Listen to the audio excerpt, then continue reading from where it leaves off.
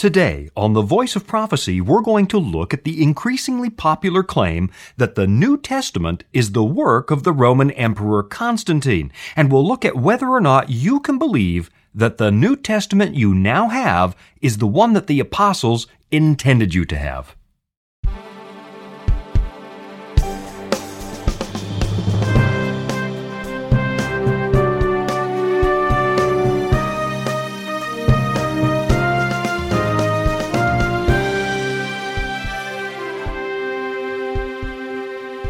Welcome to another edition of The Voice of Prophecy. Today we're going to look at Constantine's Bible. You know, a few years back I was visiting the city of Rome, which I've got to say is one of my all-time favorite places. And a friend and I decided we were going to go and find the Milvian Bridge, which is just a little ways off of the usual tourist destinations. And the reason I wanted to see that bridge is because it played such a pivotal role in the development of Western civilization. That bridge, the Milvian Bridge, provides the backdrop for one of those moments in history when absolutely everything changes. Now, when I got there, when I found the bridge, it was everything that I hoped for. I mean, it wasn't fancy, it's not well marked, but it was definitely an item I wanted to cross off of my bucket list. You see, back in the 4th century, in the year 312 AD to be exact, the Milvian Bridge in Rome was an important access point across the Tiber River. And on October 28 of that year, happens to be my birthday, October 28 of that year, I can always remember the date. On that day in 312, it became a flashpoint in this battle between two Roman emperors. You see, after the Emperor Diocletian stepped down, retired in 305 AD, there was kind of this four-way contest to see who would become the one and only ruler of the empire.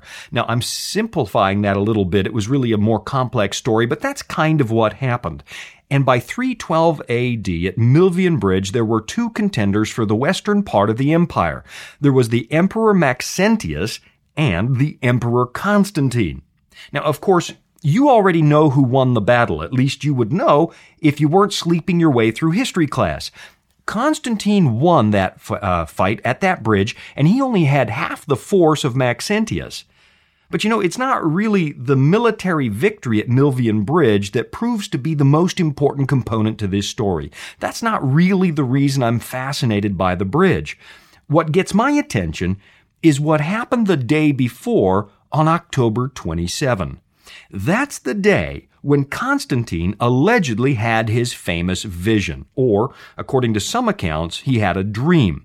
So whether it was a dream or a vision, it kind of goes like this. Constantine suddenly sees a cross up in the sky. Some accounts say it was superimposed over the sun, and then he heard a voice commanding him in Latin, in hoc signo vinces. So all the Latin majors out there, you're going to have to forgive my pronunciation. I'm guessing at it. It's been years since I sat in a Latin class, but it was in hoc signo vinces, which is Latin for in this sign you will conquer. In other words, in the sign of the cross. And as the story goes, Constantine took that to mean that he would from now on, be fighting under the protection of the Christian God. And when he won the Battle of Milvian Bridge, he declared the Roman Empire to be Christian, that he would be fighting under the Christian God.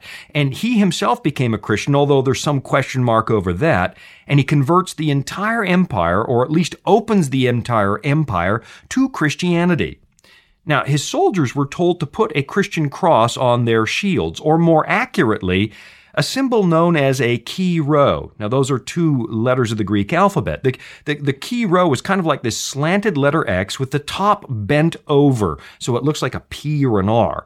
And that's a symbol you can still see a lot of in some Christian communities, and in particular in the Church of Rome, where you would expect to find it.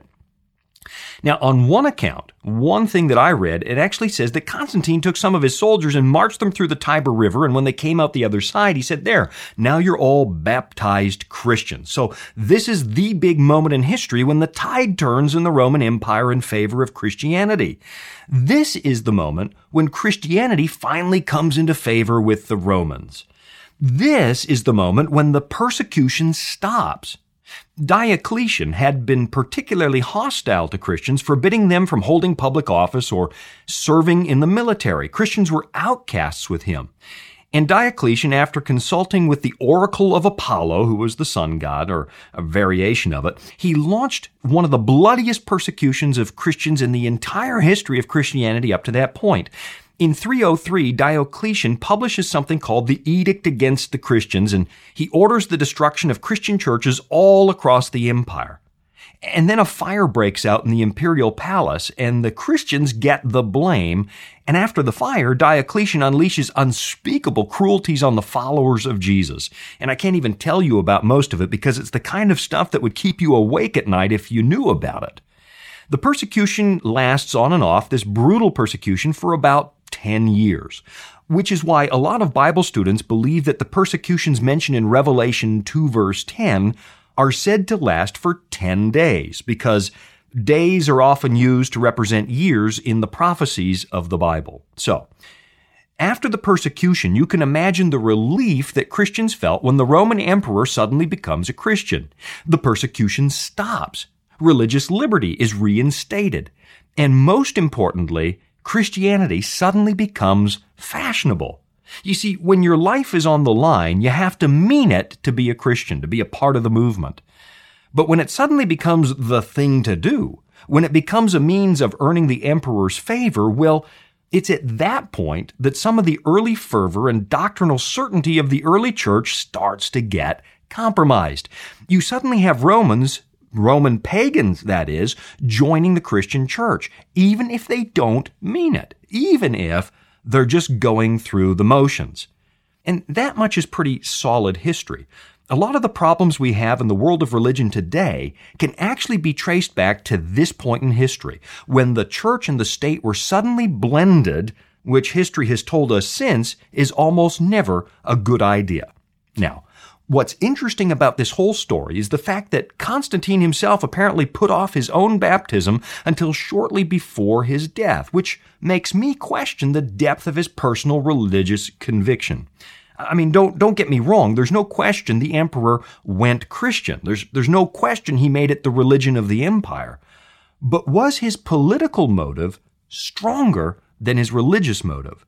And to what extent did Constantine actually hinder the advancement of Christianity by introducing uniquely Roman political features into the practice of the faith?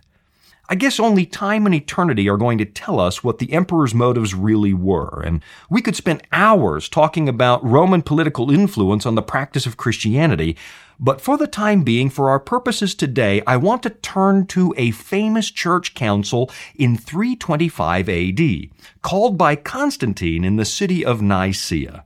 And the reason we need to look at that council is because it is becoming increasingly popular today to suggest that not only did Constantine's conversion lead to a blending of paganism with Christian practice, but that Constantine also determined which books would appear in your Christian New Testament. And we really want to look at that claim. So we're going to take a short break. I'll be back in just a moment. Life and its daily challenges can weigh us down, even when we have the best of intentions, leaving us with more questions than answers. Is it possible to have true peace and happiness in life? Are you searching for answers to this and other of life's most challenging questions? The Discover Bible Guides will help you find the answers you're looking for. Visit us at BibleStudies.com or give us a call at 888-456-7922 for your free Discover Bible Guides. Study online or on our secure website, or have the free guides mailed right to your home. There is never a cost or obligation. The Discover Bible Guides are our free gift to you. Find answers in guides like The Secret of Happiness and Is God Fair? You'll find answers to the things that matter most to you in each of the 26 Discover Bible Guides.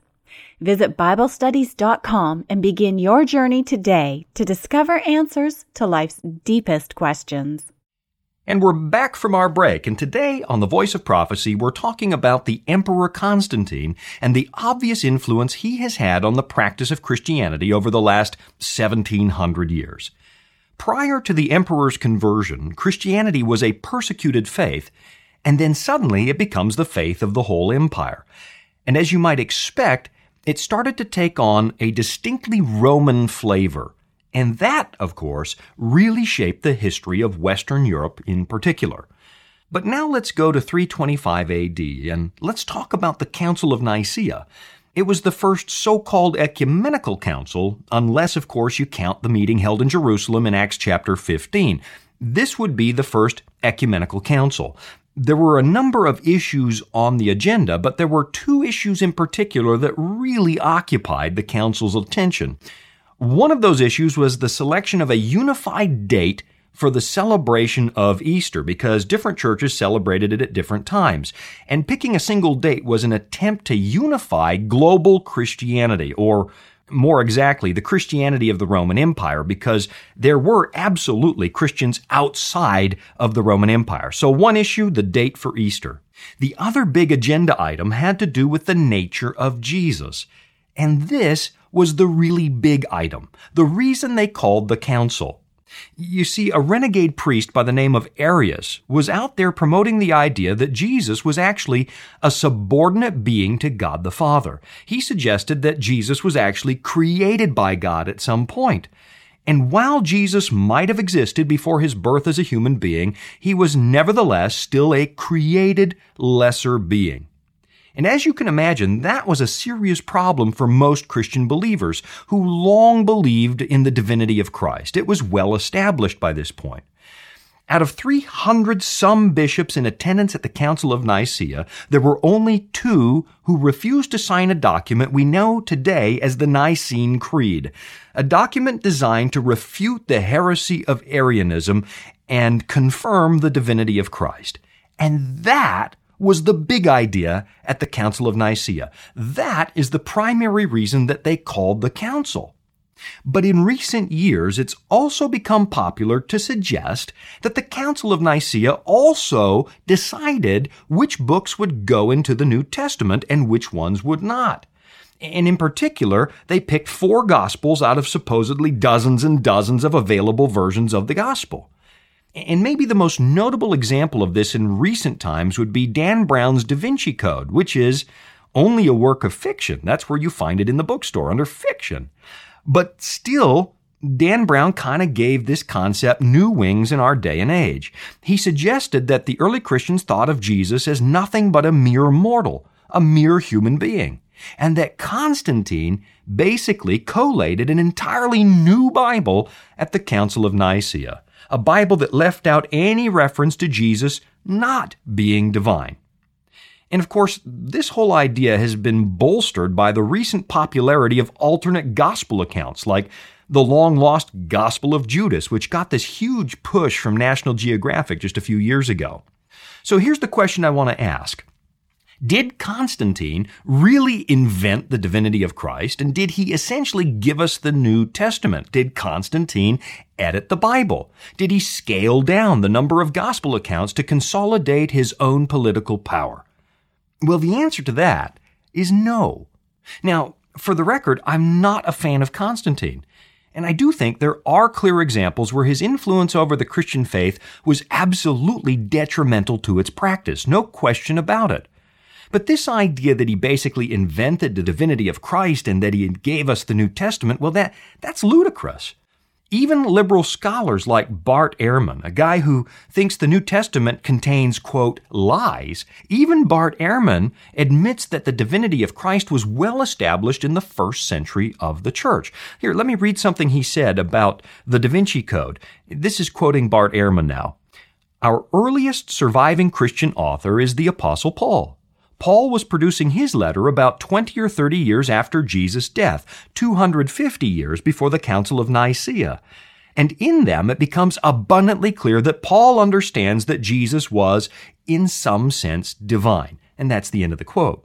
Now remember, this isn't Billy Graham, this isn't William Lane Craig, this isn't Ravi Zacharias, this is Bart Ehrman, a guy who struggles with the idea that the New Testament is actually divinely inspired. If somebody would want to support the idea that the divinity of Christ happened 300 years later, that was a new idea, it would be a guy like Bart, but he doesn't do it because he knows that's not true. The idea is nonsense. And this idea that the canon of the New Testament just suddenly came into existence at the Council of Nicaea, look, The canon of the New Testament, the books of the New Testament, that wasn't even on the agenda. There is no record of these guys discussing that topic. In recent years, I've heard all sorts of people say that back in the 4th century, there were dozens and dozens and dozens of competing gospel accounts written by all kinds of authors. And out of all those different gospels, the Council of Nicaea picked the 4 that you have today: Matthew, Mark, Luke, and John.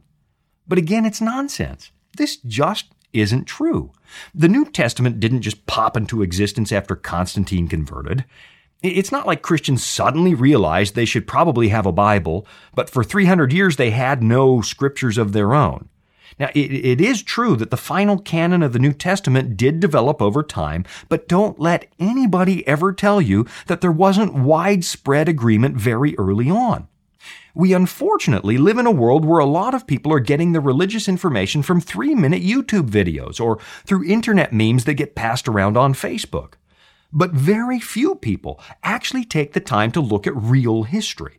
Honestly, the past isn't shrouded in mystery, at least not enough to warrant all these conspiracy theories.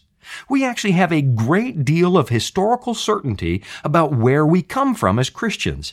And it's probably time for Christian believers to spend more time learning about the origins of their faith. At the end of the 2nd century, the early church father and Greek theologian Irenaeus wrote a book called Against Heresies. And that was a book designed to deal with the inroads that Gnostics were making into Christianity. Now, the Gnostics were dualists who were almost the opposite of the Arians. See, while Arius denied that Jesus was fully God, the Gnostics were almost at the other end of the spectrum. They denied that God could possibly be physical or material. So Jesus didn't come as God in human flesh. They denied that. And I guess we could probably discuss that for an entire program on another day. But what's really important for our discussion right now is the fact that Irenaeus, essentially a century and a half before the Council of Nicaea, identifies 4 Gospels. And only 4. Now, if there were 80-some competing Gospels at the Council of Nicaea, how could Irenaeus possibly name the 4 that you have in your New Testament right now? Don't you think that's a good question? I'm going to come back in just a moment after our break, and we'll talk about how he managed to pull that off. Are you searching for answers to life's most difficult questions? Answers to help you make sense of the things that are happening right now in your life? Answers to the deepest questions in life, like, can God really forgive me? Guilt and shame can be terrible burdens to carry and can leave us wondering if God really can love us and accept us. Are you wondering if there really is a chance for true happiness in this life? If there's a secret to living a happy, contented life in a world of uncertainty? Well, if you're searching for answers to these and other of life's most challenging questions, we are here to help. The Discover Bible Guides will help you find the answers you're looking for. Visit us at BibleStudies.com or give us a call at our toll-free number, 888-456-7922, for your free Discover Bible Guides. Study online on our secure website or have the free guides mailed right to your home. There is never a cost or obligation. The Discover Bible Guides are our free gift to you. You'll find answers in guides like, Does my life really matter to God? And From Guilty Sinner to Forgiven Saint. You'll find answers to the things that matter most to you in each of the 26 Discover Bible Guides as the major themes of the Bible come to life. Begin your journey to discover answers to life's deepest questions and log on today to BibleStudies.com. Welcome back from the break. Today we're talking about this whole idea that the New Testament was manufactured at the Council of Nicaea, that Constantine blacklisted all kinds of other Gospels in order to push through his own personal agenda.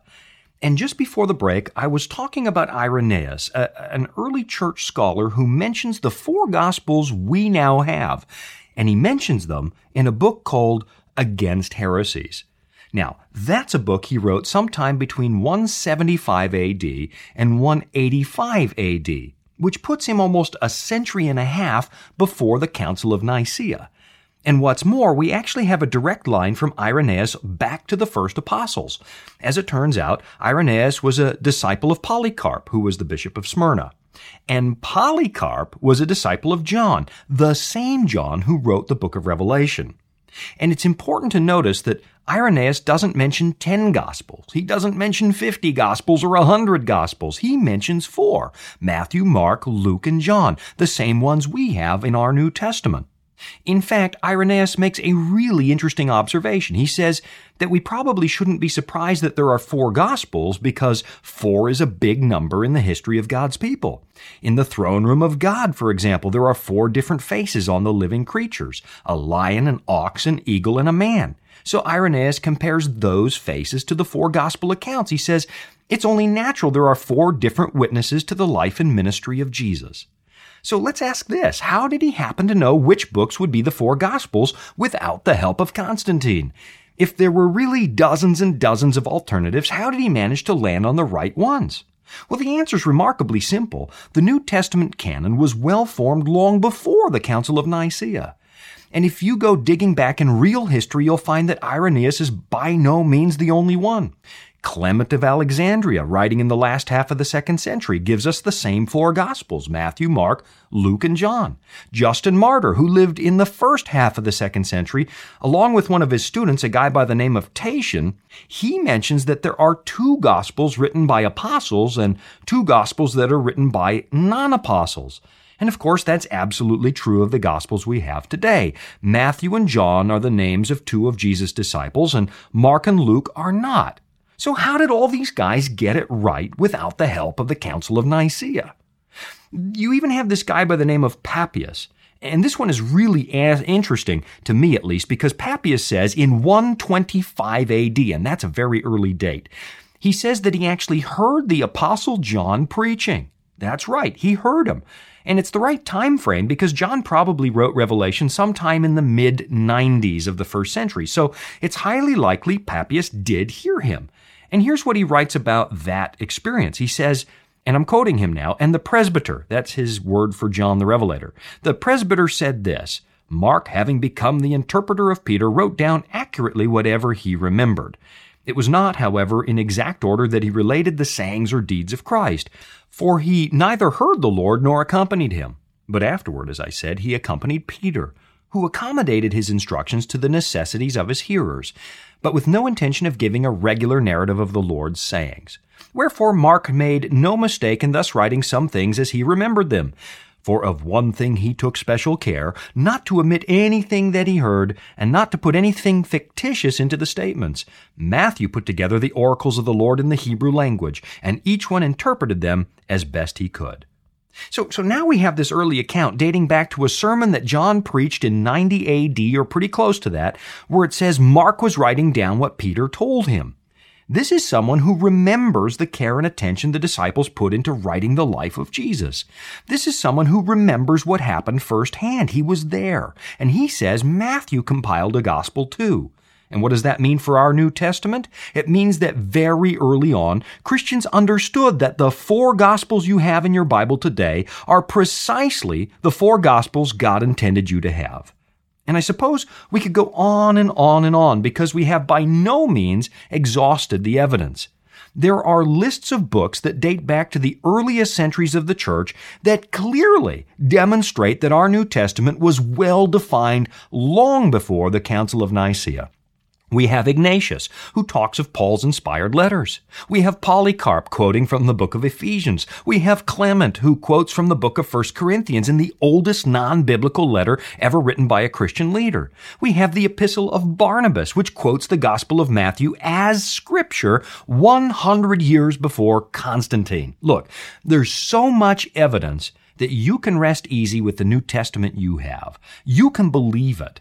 And if you want to study, there is no shortage of opportunity to learn more. Actually, if you want to get your facts from someplace other than YouTube or Facebook, then go to a place like iTunes U. There's all kinds of stuff there. Listen to a credible New Testament scholar, someone like Dr. Michael J. Kruger from Reformed Theological Seminary. I think you're going to be blown away by how much we do know. And if you're not into iTunes U, then go and look up some of the reliable Christian historians. There are lots of them, because you will discover, as Peter once wrote, we have not been following fables. Look, folks, this really happened. Jesus really lived. He really died. He really came back from the dead. The history is reliable. God really did come to this world in human flesh, and He lived among us, and He taught us, and He died among us, and He rose from the dead. Look, go back and read it. It's time to stop reading what people say about the Bible, and it's time to stop building your religious experience on TV specials like Mysteries of the Bible or all those types of shows where the producers know that you've got to start a controversy to get an audience. Those guys are doing it for the money.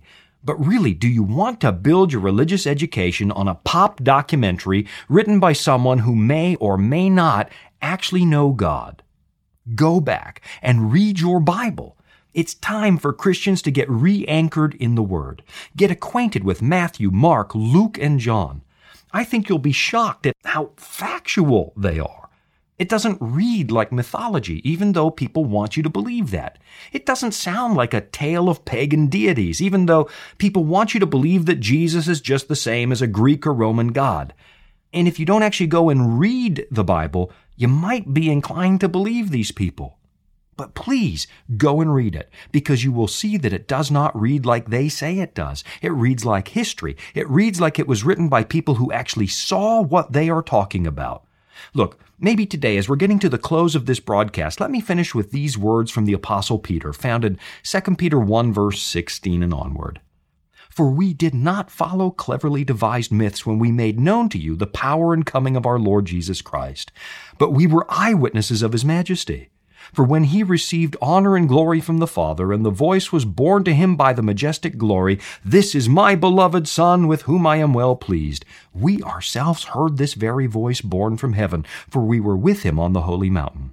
And we have the prophetic word more fully confirmed, to which you will do well to pay attention as to a lamp shining in a dark place, until the day dawns and the morning star rises in your hearts.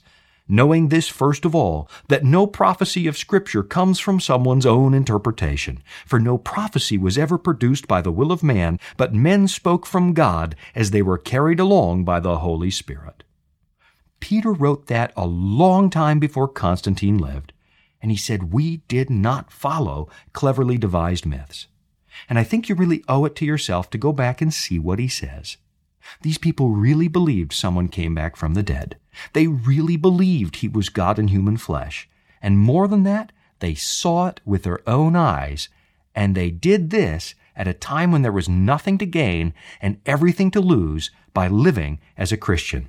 So really, that's my challenge to you. Give it a try. Go back and read it. What do you have to lose? If the apostles are telling the truth, you have everything to gain. I'm Shawn Boonstra. Thanks for listening to The Voice of Prophecy. Do you feel as if you have more questions than answers in your life? Where is God when people suffer? Can I find real happiness? And is there any hope for our chaotic world? Are you searching for answers to these and other of life's biggest questions? The Discover Bible Guides will help you find the answers you're looking for. Visit us at BibleStudies.com or pick up the phone and call us at 888-456-7922 for your free Discover Bible Guides. 888-456-7922.